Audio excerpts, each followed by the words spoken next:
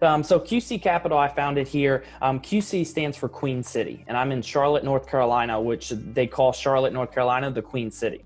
So I broke it down to QC Capital, and our specialty is very heavily on that Charlotte market. The good thing is the economic growth that we have here in Charlotte. We are second biggest financial district in the United States, which a lot of people don't know that.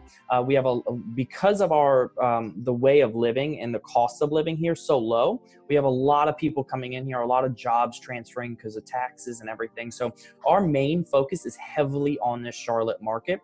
And when I've ran a company, COO of a company, and understood that when you're growing a company or when you are running a company, you should focus on one thing and really make that one thing everything. So that's why our main focus is here in that Charlotte market.